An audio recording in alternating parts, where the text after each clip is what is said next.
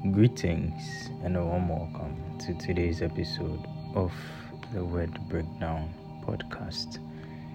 It's your host once again, Alexander Kwenu, and I'm delighted to be here to share with you the Word of the Lord. If today is your first time listening to the Word Breakdown podcast, God bless you for tuning in. God bless you for listening to His Word, and I would urge you to share the link. Let others also listen to the word of the Lord. Let them study the word of the Lord, and let them fall in love with the word of the Lord. And if you're already a listener of the Word Breakdown podcast, God bless you for being here. God bless you for continuing to listen, and God bless you for sharing the link. I would also urge you to continue to share the link, and let's continue to blow the last trumpet. I'm really grateful to God for bringing me back here to share His word, and I'm grateful for what the Lord is doing for all of us. And it's my prayer today that His will be done in our lives. For the past few weeks, we've been talking about the mind of Christ, and in our last episode we actually moved a little bit to focusing more on ourselves. And in the last episode we discussed character by cultivating the fruits of the Spirit. Character by cultivating the fruits of the Spirit.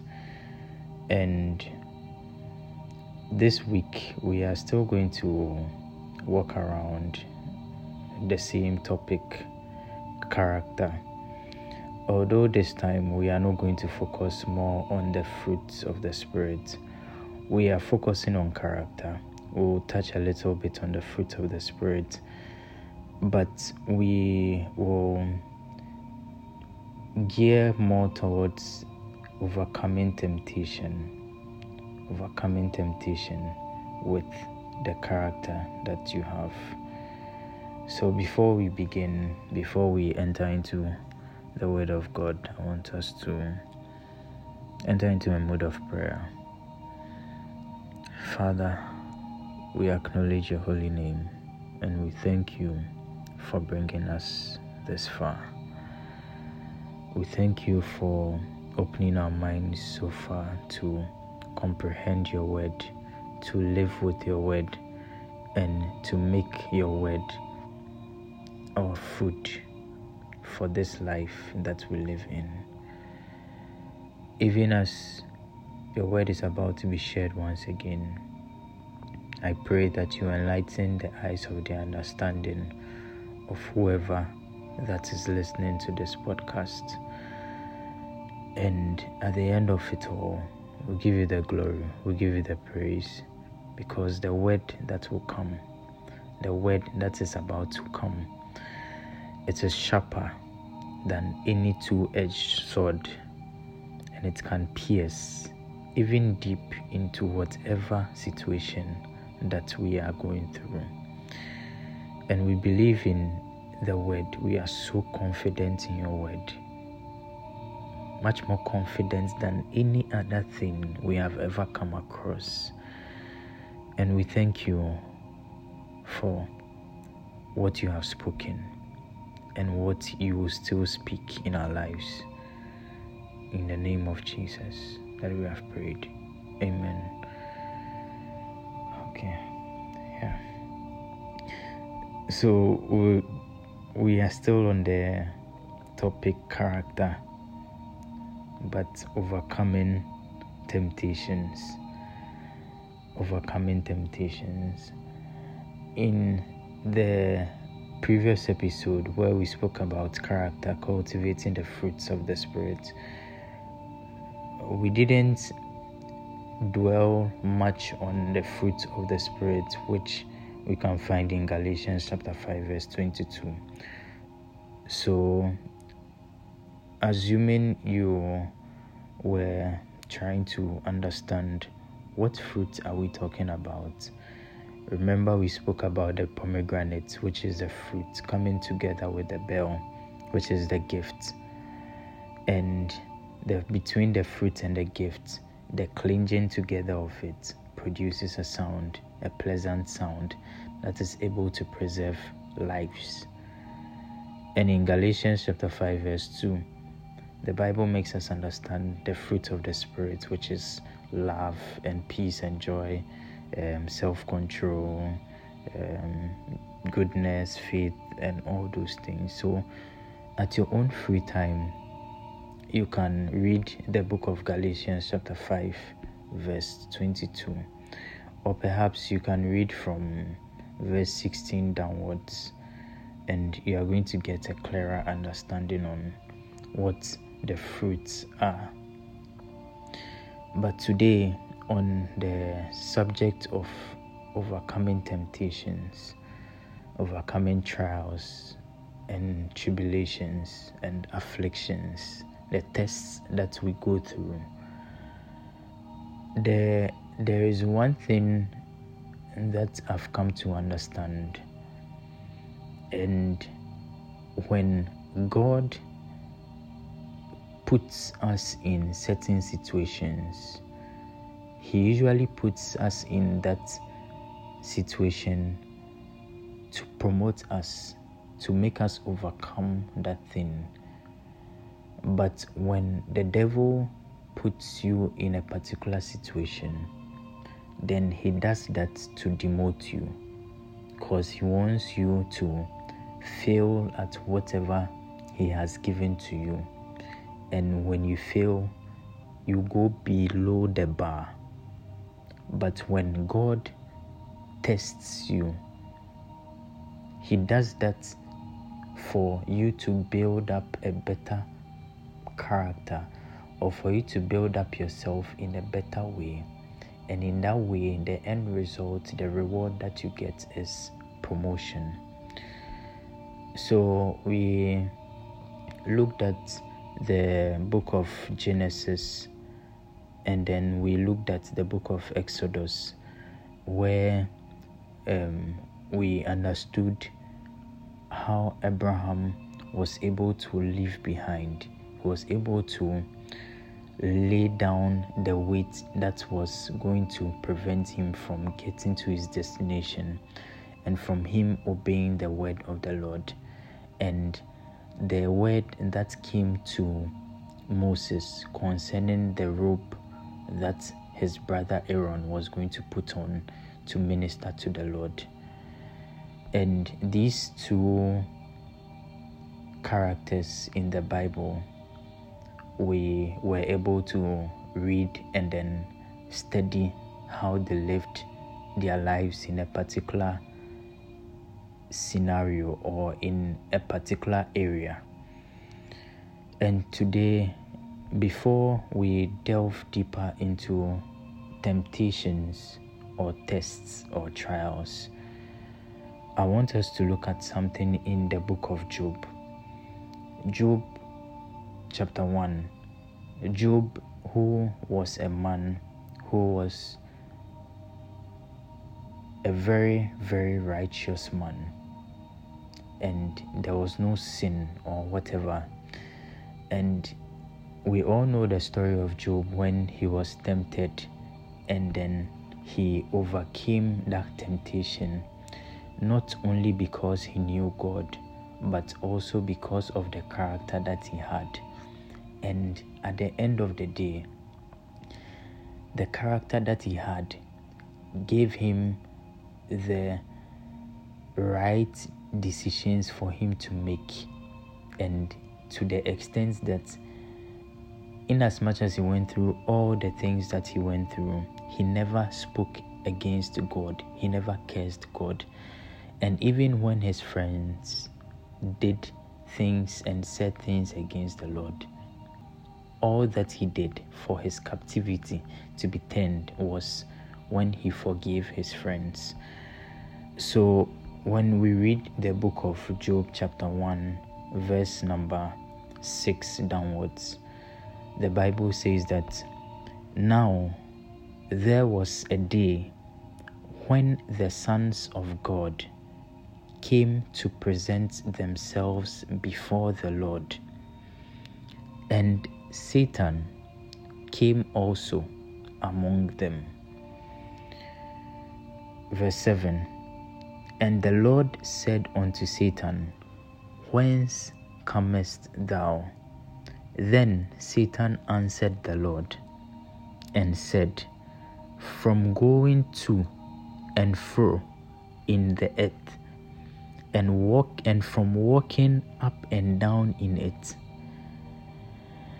In verse 8, the Bible says that, And the Lord said unto Satan, Hast thou considered my servant Job, that there is none like him in the earth, a perfect and an upright man, one that feareth God and escheweth evil? Then Satan answered the Lord and said, Doth Job fear God for naught? This was a question Satan was asking God. And before we continue, I want to first let us go through from verse 6 slowly. We'll go through slowly. And the Bible says from verse 6, Now there was a day when the sons of God came to present themselves before the Lord, and Satan came also among them. I remember in one of my episodes, I spoke concerning the presence of the Lord, where even in the presence of God, Satan can still be there, and he will not be rolling on the floor. He will not be lying on the floor and be jumping and as though he's being delivered. In this scenario, Satan was in the presence of the Lord, and he still had a chance to have a conversation with God, and God also spoke to him.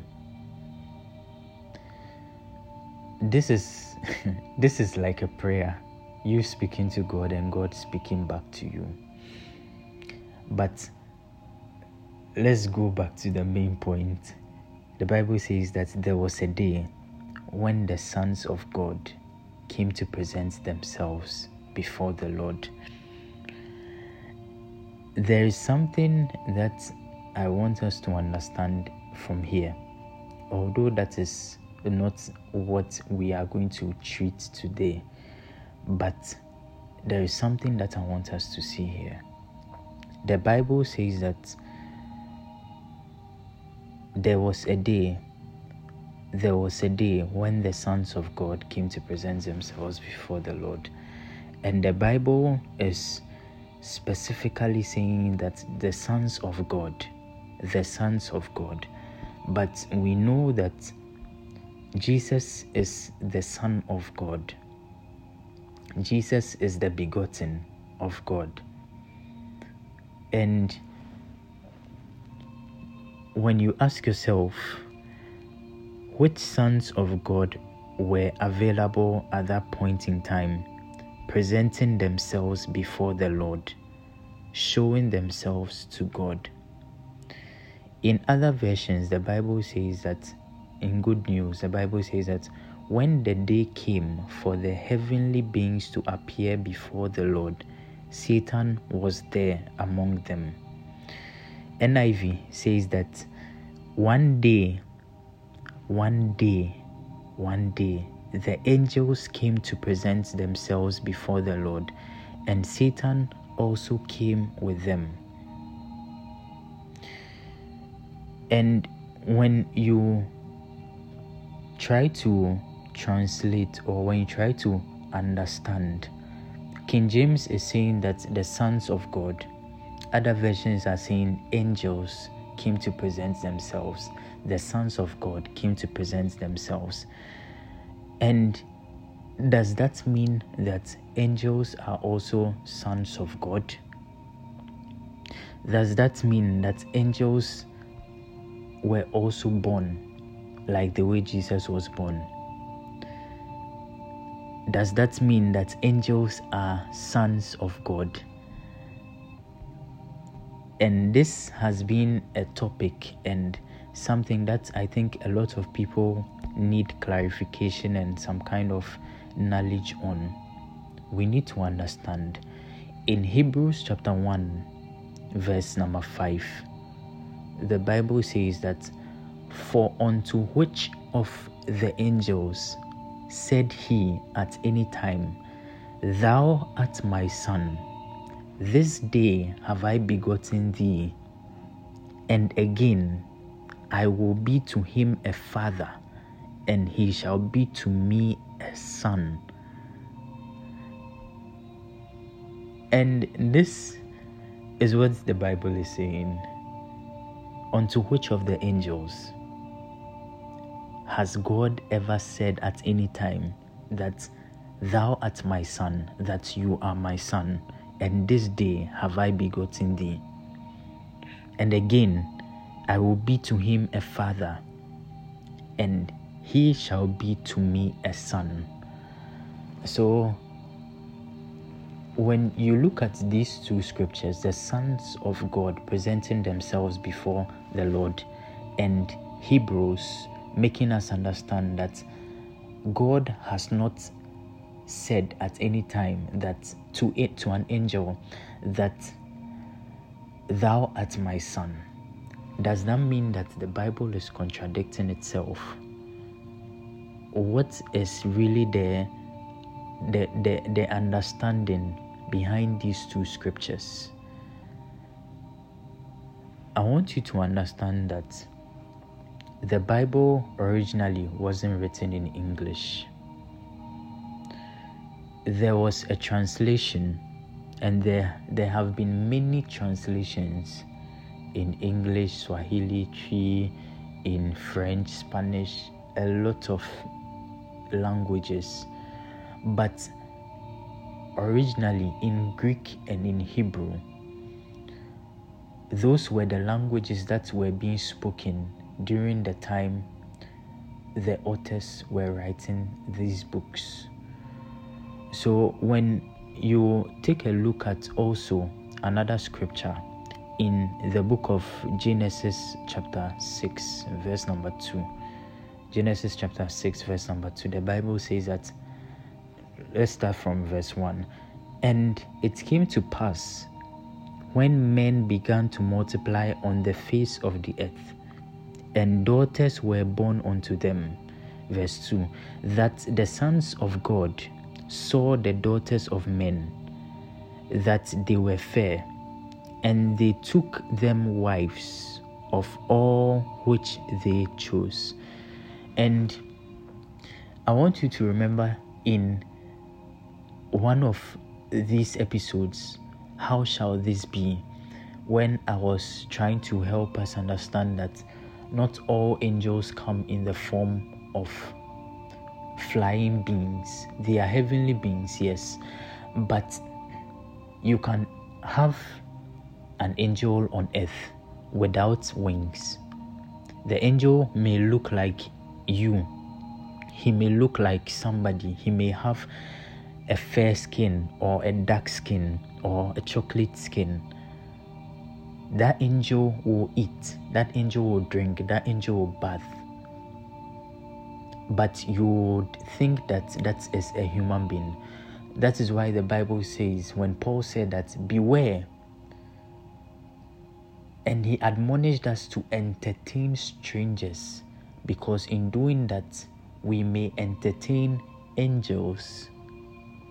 And that is the same way Abraham, when the Lord visited Abraham, the three angels that came in the heat of the day, when Abraham saw them, he bowed down, and then he received them. He gave them something to eat, he fed them, and then he had an interaction with them. Angels were able to eat while they were still on earth. And these same angels, when they had that conversation with Abraham concerning Sodom and Gomorrah, the destruction, and that negotiation went on, the Bible makes us understand that when they went to Sodom, they met Lot, and even that Lot gave them food to eat. He washed their feet, even that. So I'm just helping us understand that not all angels come in the form of flying beings. They are celestial beings, they are heavenly beings. They can do things we cannot do, but they can also possess the form of a man. So in Genesis chapter 6 verse 2, when the sons of God saw the daughters of men, remember, these sons of God are the angels. These sons of God, although they are the angels, they were able to marry and also give birth. They were able to marry and then give birth. But the highlight of all what I'm saying is when the Bible was written in Greek and Hebrew and was translated later into other languages for us to understand it better in our own language. When you check the Hebrew word for son in these two scriptures, or let's say these three scriptures, in the book of Job, the sons of God, which presented themselves before God, and Satan was present. And in the book of Genesis chapter 6 verse 2, where the Bible makes us understand that the sons of God took wives of the daughters of men when they saw them. The Greek word for the son there is bene. Bene. That's the Greek word for the son in these two scriptures. But in the book of Hebrews, chapter 1, verse number 5, when the Bible was making us understand that at no time has God spoken to any angel to say that thou art my son, that you are my son, and I have begotten you today. The Hebrew word for the son there is huios. And when you look at these two words, although they all mean sons of God, angels, sons of God, angels, they have two different categories. So like the way some of the angels can fly, some cannot fly. Some are on the face of the earth, some are in heaven, some are, there are different categories of angels. So now he's saying that at no point in time have I said to any angel that thou art my huios, thou art my son. And all the angels that were being said, or that the Bible said that they were sons of God, in the book of Job chapter 1 verse 6 and Genesis chapter 6 verse 2, they were the bene. And when you read the book of John, chapter 6, verse 44, like any other scripture that you see in the New Testament that talks about our Lord Jesus Christ being the Son of God, the same way, in that same Hebrew context, the Bible referred to Jesus, who is the Son of God, as the huios. So Hebrews chapter 1 verse 5 is saying that I haven't called any angel, or I haven't told any angel that thou art my huios, but there are angels who are bene, they are sons, but they are bene, and the only son that is huios is the one that I have begotten. So the begotten son, who is Jesus, that is the huios, and then the other sons who are not begotten, they are the bene. So looking at these two, you will get to understand that when the sons of God came in the presence of the Lord, right, and when Satan was there, the power that the Son of God, which is the huios, had wasn't the same power that the bene had. The power of huios is the same power of God, but the power of bene is the power that is inferior to the power of God. So that was just by the way. We'll go back to Job chapter 1, verse number 6 going. Now, when we continue to read after the sons of God presented themselves and Satan was also available there, he was present in that gathering. The Bible says that verse 7, and the Lord said unto Satan, whence comest thou? So God was asking him, where are you coming from? And then Satan answered the Lord and said, from going to and fro in the earth, and from walking up and down in it. So the devil has no work to be doing. He's just walking idle. He's looking for an idle man. He's looking for somebody to devour.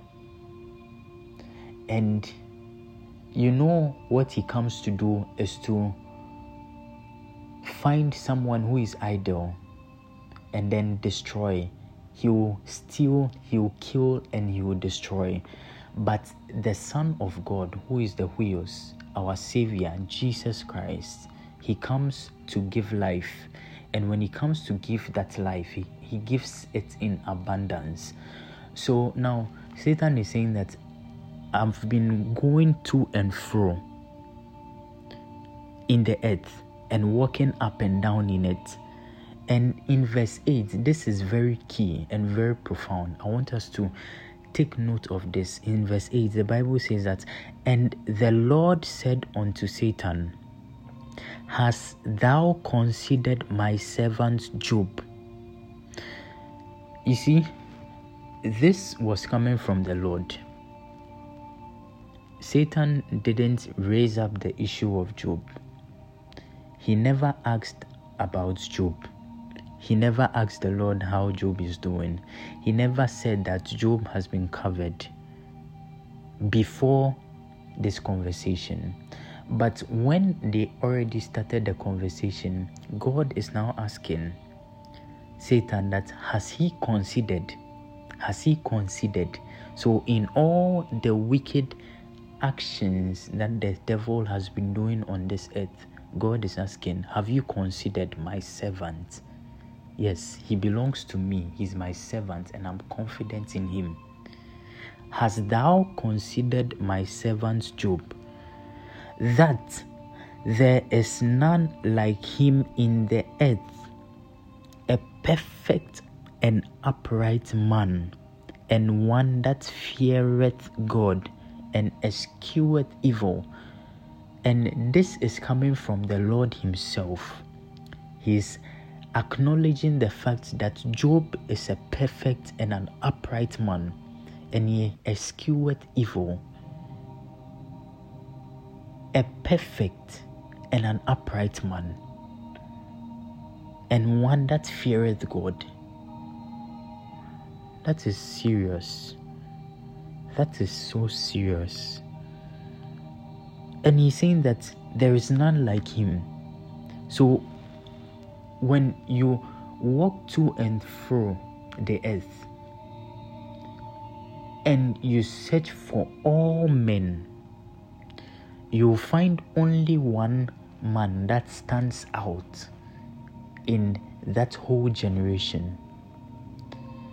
And that man, there is none like him in the earth, because he's a perfect and an upright man. And he fears the Lord. He fears me. And he escheweth evil. So, like I said, that when God puts you to test, he does that to promote you. He does that to raise you.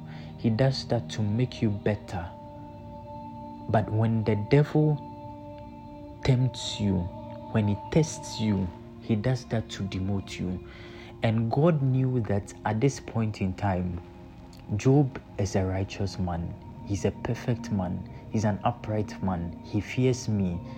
And what other kind of promotion can I give to him if I know what he's capable of and I know he can overcome this?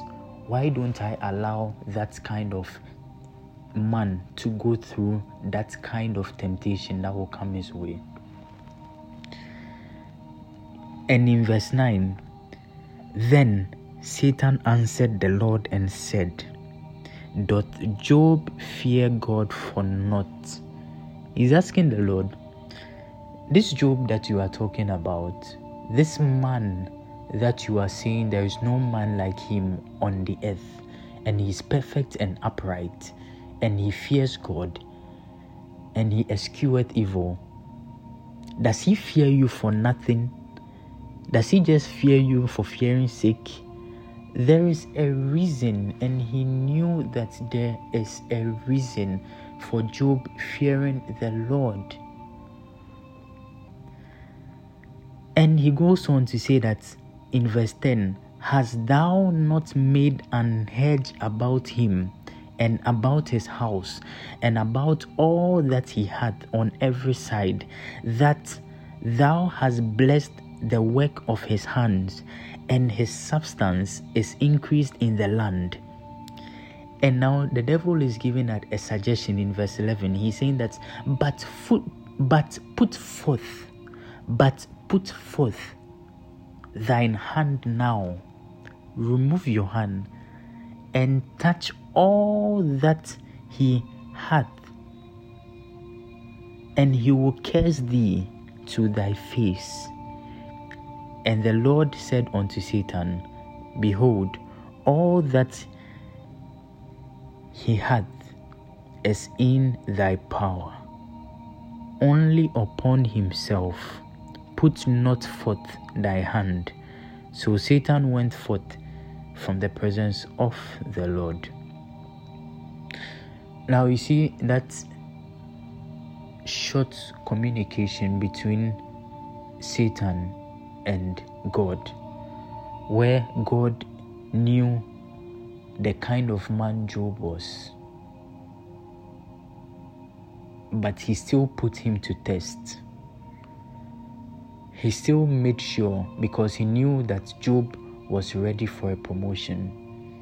Job was ready for an uplifting. He was ready for a different level.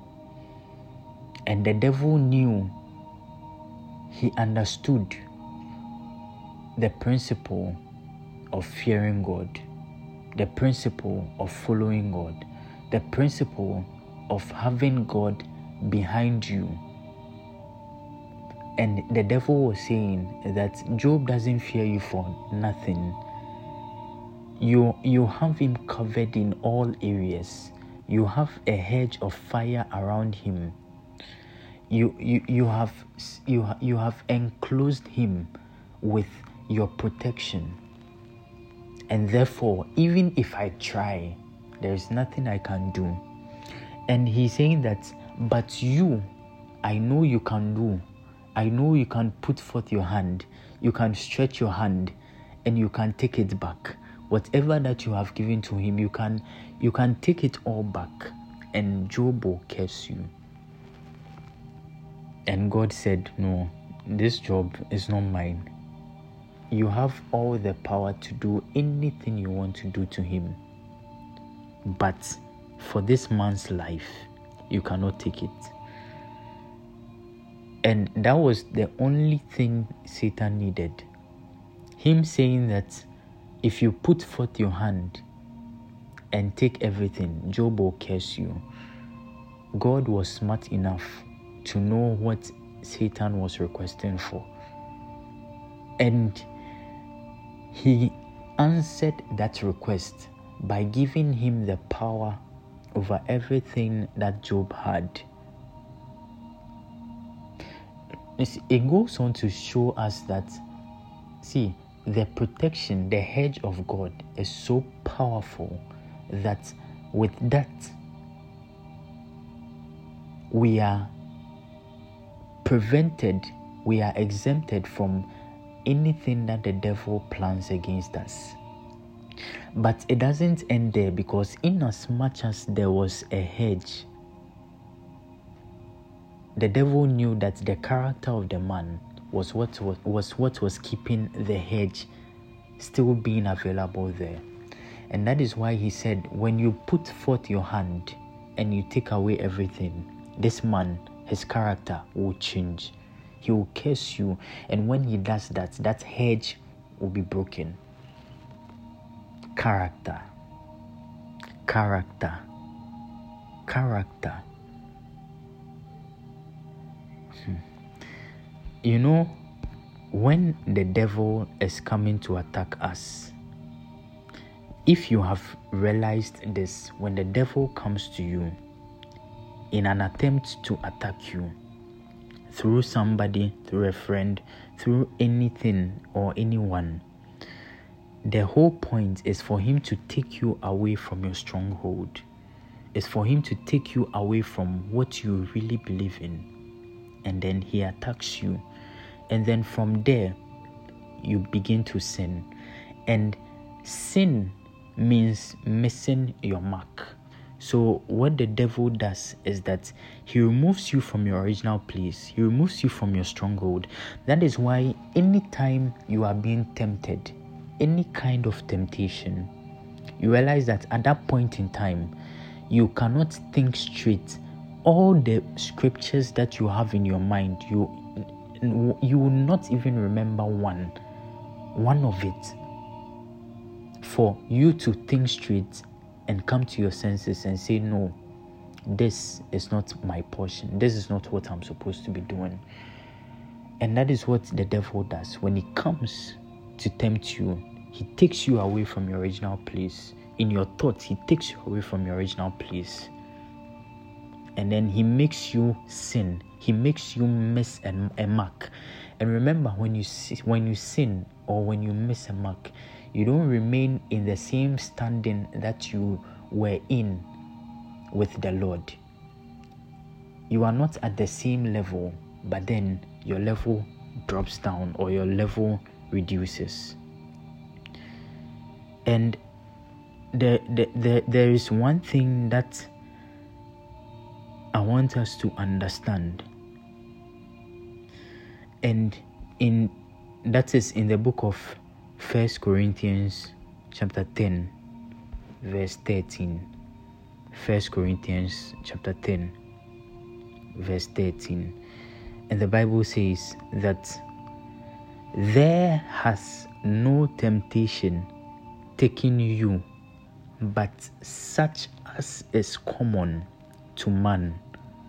But God is faithful, who will not suffer you to be tempted above that ye are able, but will with the temptation also make a way to escape, that ye may be able to bear it. Are you following me?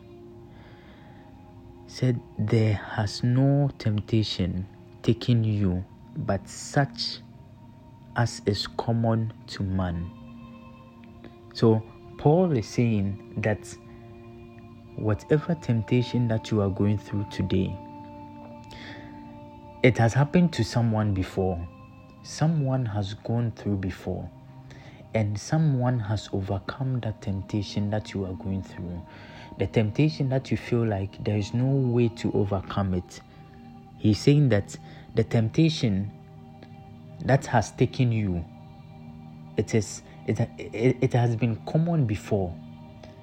It is so common that people have been overcoming it daily. So that temptation is not new. You can also overcome it. And he's saying that, but God is faithful, who will not suffer you to be tempted. He will not suffer you. He will not allow you to be tempted above that ye are able. So he's saying that the faithfulness of God is in him not allowing you to be tempted above what you are able to overcome. Are you getting this? God is so faithful that He will not allow you to be tempted above what you are able to take or what you are able to overcome. But you are asking yourself, so why is it that I'm always being tempted? Why is it that this temptation comes and it always overcomes me?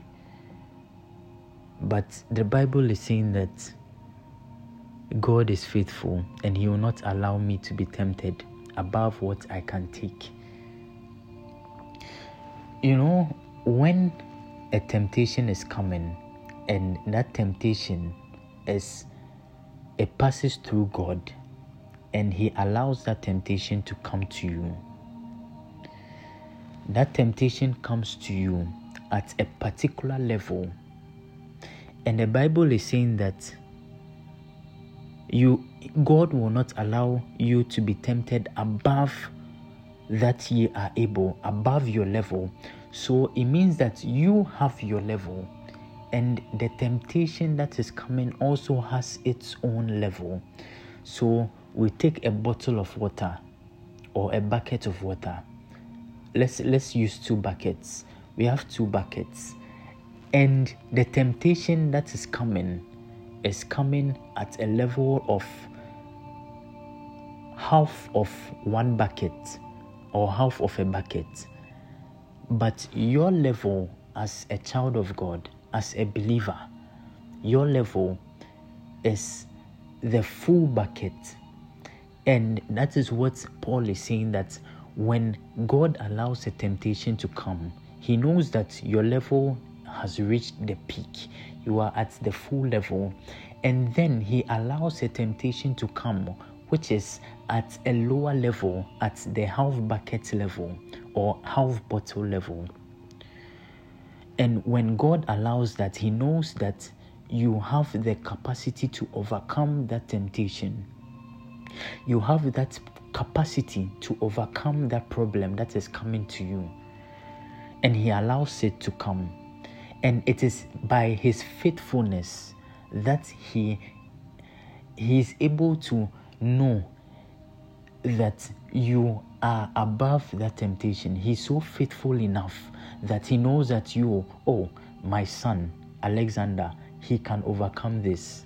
This situation is too small for him. It's too small for him. But the problem here is that when we are below that level of the temptation, that is when the temptation overcomes us. And when you are at the peak or the top of the bucket and God sends that temptation, which is at the half level of the bucket, and you sin. Remember, I said sin is missing your mark. Sin, when you sin, you don't remain at the same level, at the same full bucket standard, at the same full bucket level. When you sin, you miss your mark and then your level drops. When you sin, you miss your mark and your level drops. When you sin, you miss your mark and your level drops. So, at the point where you are giving God the glory, you are praising Him, you are thanking Him and all that, sin cannot overcome you. When you have a good relationship with God, sin cannot overcome you. But sin will wait, the devil will wait for you to go and fornicate. He will wait for you to go and steal. He will wait for you to go and commit adultery. He will wait for you to go and do all those kinds of sin. And then your level reduces. And then it reduces. And then it reduces. And then it reduces till the time your level comes below the temptation that was allowed to come. So you realize that God, in His own faithfulness, knew your level, and then He allowed that temptation to come. But with your own sin that you committed, that you left that level and you missed your mark, you have now come below the level of the temptation. So at this point in time, whatever temptation that comes will overcome you. That temptation will be better than you. That temptation will make sure that you have failed. And that is why you need character. In as much as you have gifts, you still need character to maintain a certain level. You need character to maintain that top level. You need character in order for you not to miss your mark. You need character to still stay in that relationship with God. So, child of God, I want you to know this. The Bible says that who will not suffer you to be tempted above that ye are able, but will with the temptation also make a way to escape, that ye may be able to bear it. So when in his own faithfulness he allows that temptation to come, because he knows your level. He knows your level, and when he allows it to come, he will also make an escape way. And that escape way is you overcoming that temptation that is coming your way. So usually we say God tempts us. God allowed this to come into my life. God did this. God did that. But we forget our own actions that we did for us to miss the mark, for us to miss the level. The sins that we committed, that even we didn't know about, but then it made us miss our mark. And we dropped in our level. We dropped in our relationship with the Lord. So, child of God, I want you to have this at the back of your mind. At the back of your mind. In James chapter 1, verse 12, the Bible says that blessed is the man that endureth temptation, for when he is tried, when he has been tempted, when he has gone through, he shall receive the crown of life, which the Lord hath promised to them that love him. So your love for the Lord is being tested through that temptation. And at the end of that temptation, when you overcome it, you are given a reward for you being able to overcome that situation. And in verse 13, that is very, very lovely. The Bible says that, let no man say when he is tempted, I am tempted of God, for God cannot be tempted with evil. Oh my God. God cannot be tempted with evil. Neither tempted he any man. That is what the scripture is saying. So when the Lord allows you to go through that, he knows that at that level that you find yourself in, it is no longer a temptation. At that top level that you find yourself in, it is not a temptation. When that half-bucket temptation comes, in the dictionary of God, he doesn't define that as a temptation, because he knows that you have overcome it. But when you drop your level based on your own actions, based on the sins that you commit, based on you losing your mark, and you become lower than the level of the temptation, then that becomes a temptation. And then that temptation isn't as a result of God tempting, but as a result of your own desires, as a result of what you do or what you did to bring you down to that level. So, child of God, when we continue to read verse 14, but every man is tempted when he is drawn away of his own lust and enticed. So dropping in the level is based on what we feel, what we lust for, when we lust for it and then we go ahead with it and then we drop in our level, that is when we allow temptations to come into our lives.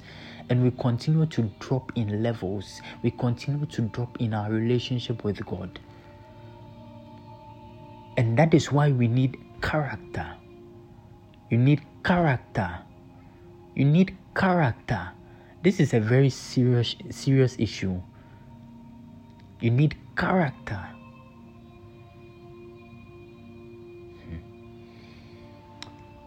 We have said enough. I want you to know this, even as we enter this week. And it is my prayer that the Lord establishes your character. He makes you a better person in love for Him and for yourself. The greatest commandment, love your neighbor as yourself. Love your neighbor as yourself. Love your neighbor as yourself. In all the commandments, there is an iota of love in it. And there was a point in time when Jesus, in Matthew chapter 22 verse 37, when Jesus had an interaction with the Pharisees after he had sacked the Sadducees, and then they asked him, which commandment is the greatest? And then he said that you love the Lord your God with all your heart, with all your mind, and with all your soul, and you love your neighbor as yourself. So love, a fruit of the Spirit, character. It is my prayer this week, child of God, that you will love the Lord with all your heart, with all your mind, with all your soul, with everything that you have. You love the Lord, and you love your neighbor as yourself. That is all that I ask for in this week. And I want you to know that God loves you and He wants the best for you. And I love you as well. Until next time, have a blessed week and build a better character. Shalom.